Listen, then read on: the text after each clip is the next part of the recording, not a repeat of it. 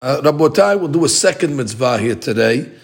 We'll do the 253rd mitzvah, and that is the isur of engraving in our bodies ketovet ka'ka, which is what we refer to as a tattoo.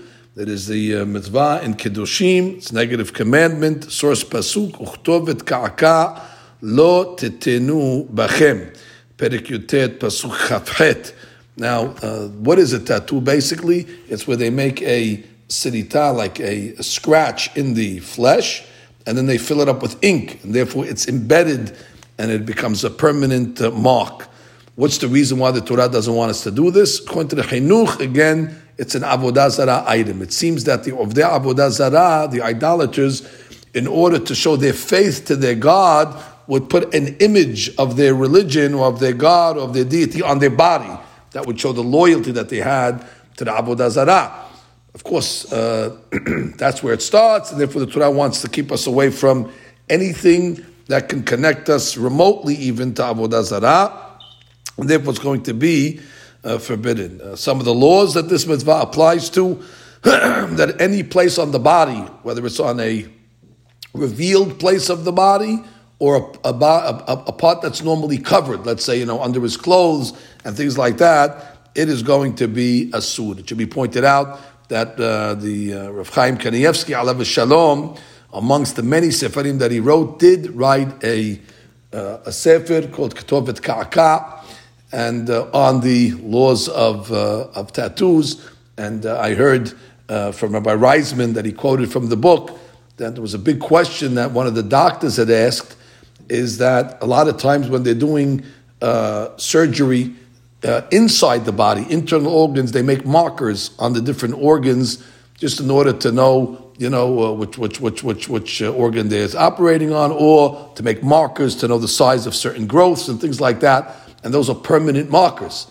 And they asked the Rav, is that considered a tattoo? You're making a marker. And Rav Chaim Kanievsky, alav shalom, dealt with it in his book, and he actually made a diuk from the Rambam, and he came at actually that it's only on the outside of the body and not on internal organs.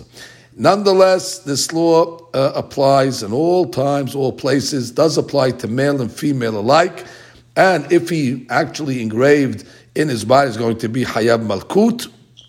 If somebody else did it to his body, he's not going to get Malkut unless he was Misayaya, like we learned yesterday. Now there's a big discussion over here.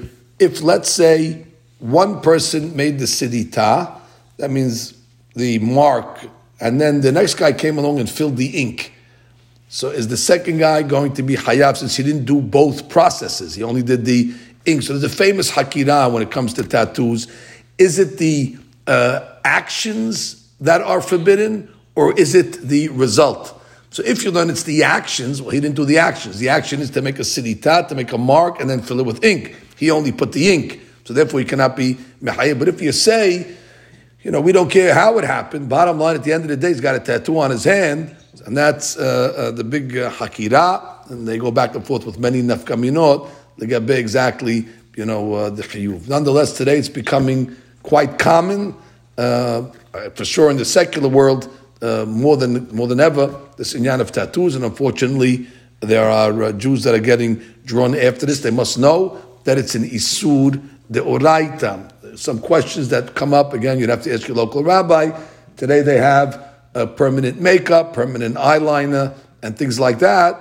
And again, one would have to ask a competent rabbi to know exactly, does that fall into the category of ketovet ka'ka or not. Nonetheless, again, this is clearly, the Torah was ahead of its time. Before any tattoo parlors existed, the Torah was already forbidding these practices. You see, the Torah is very actually progressive and knows all the different practices and minhagim that the world will succumb to. Again, the isur of ketovet ka'ka.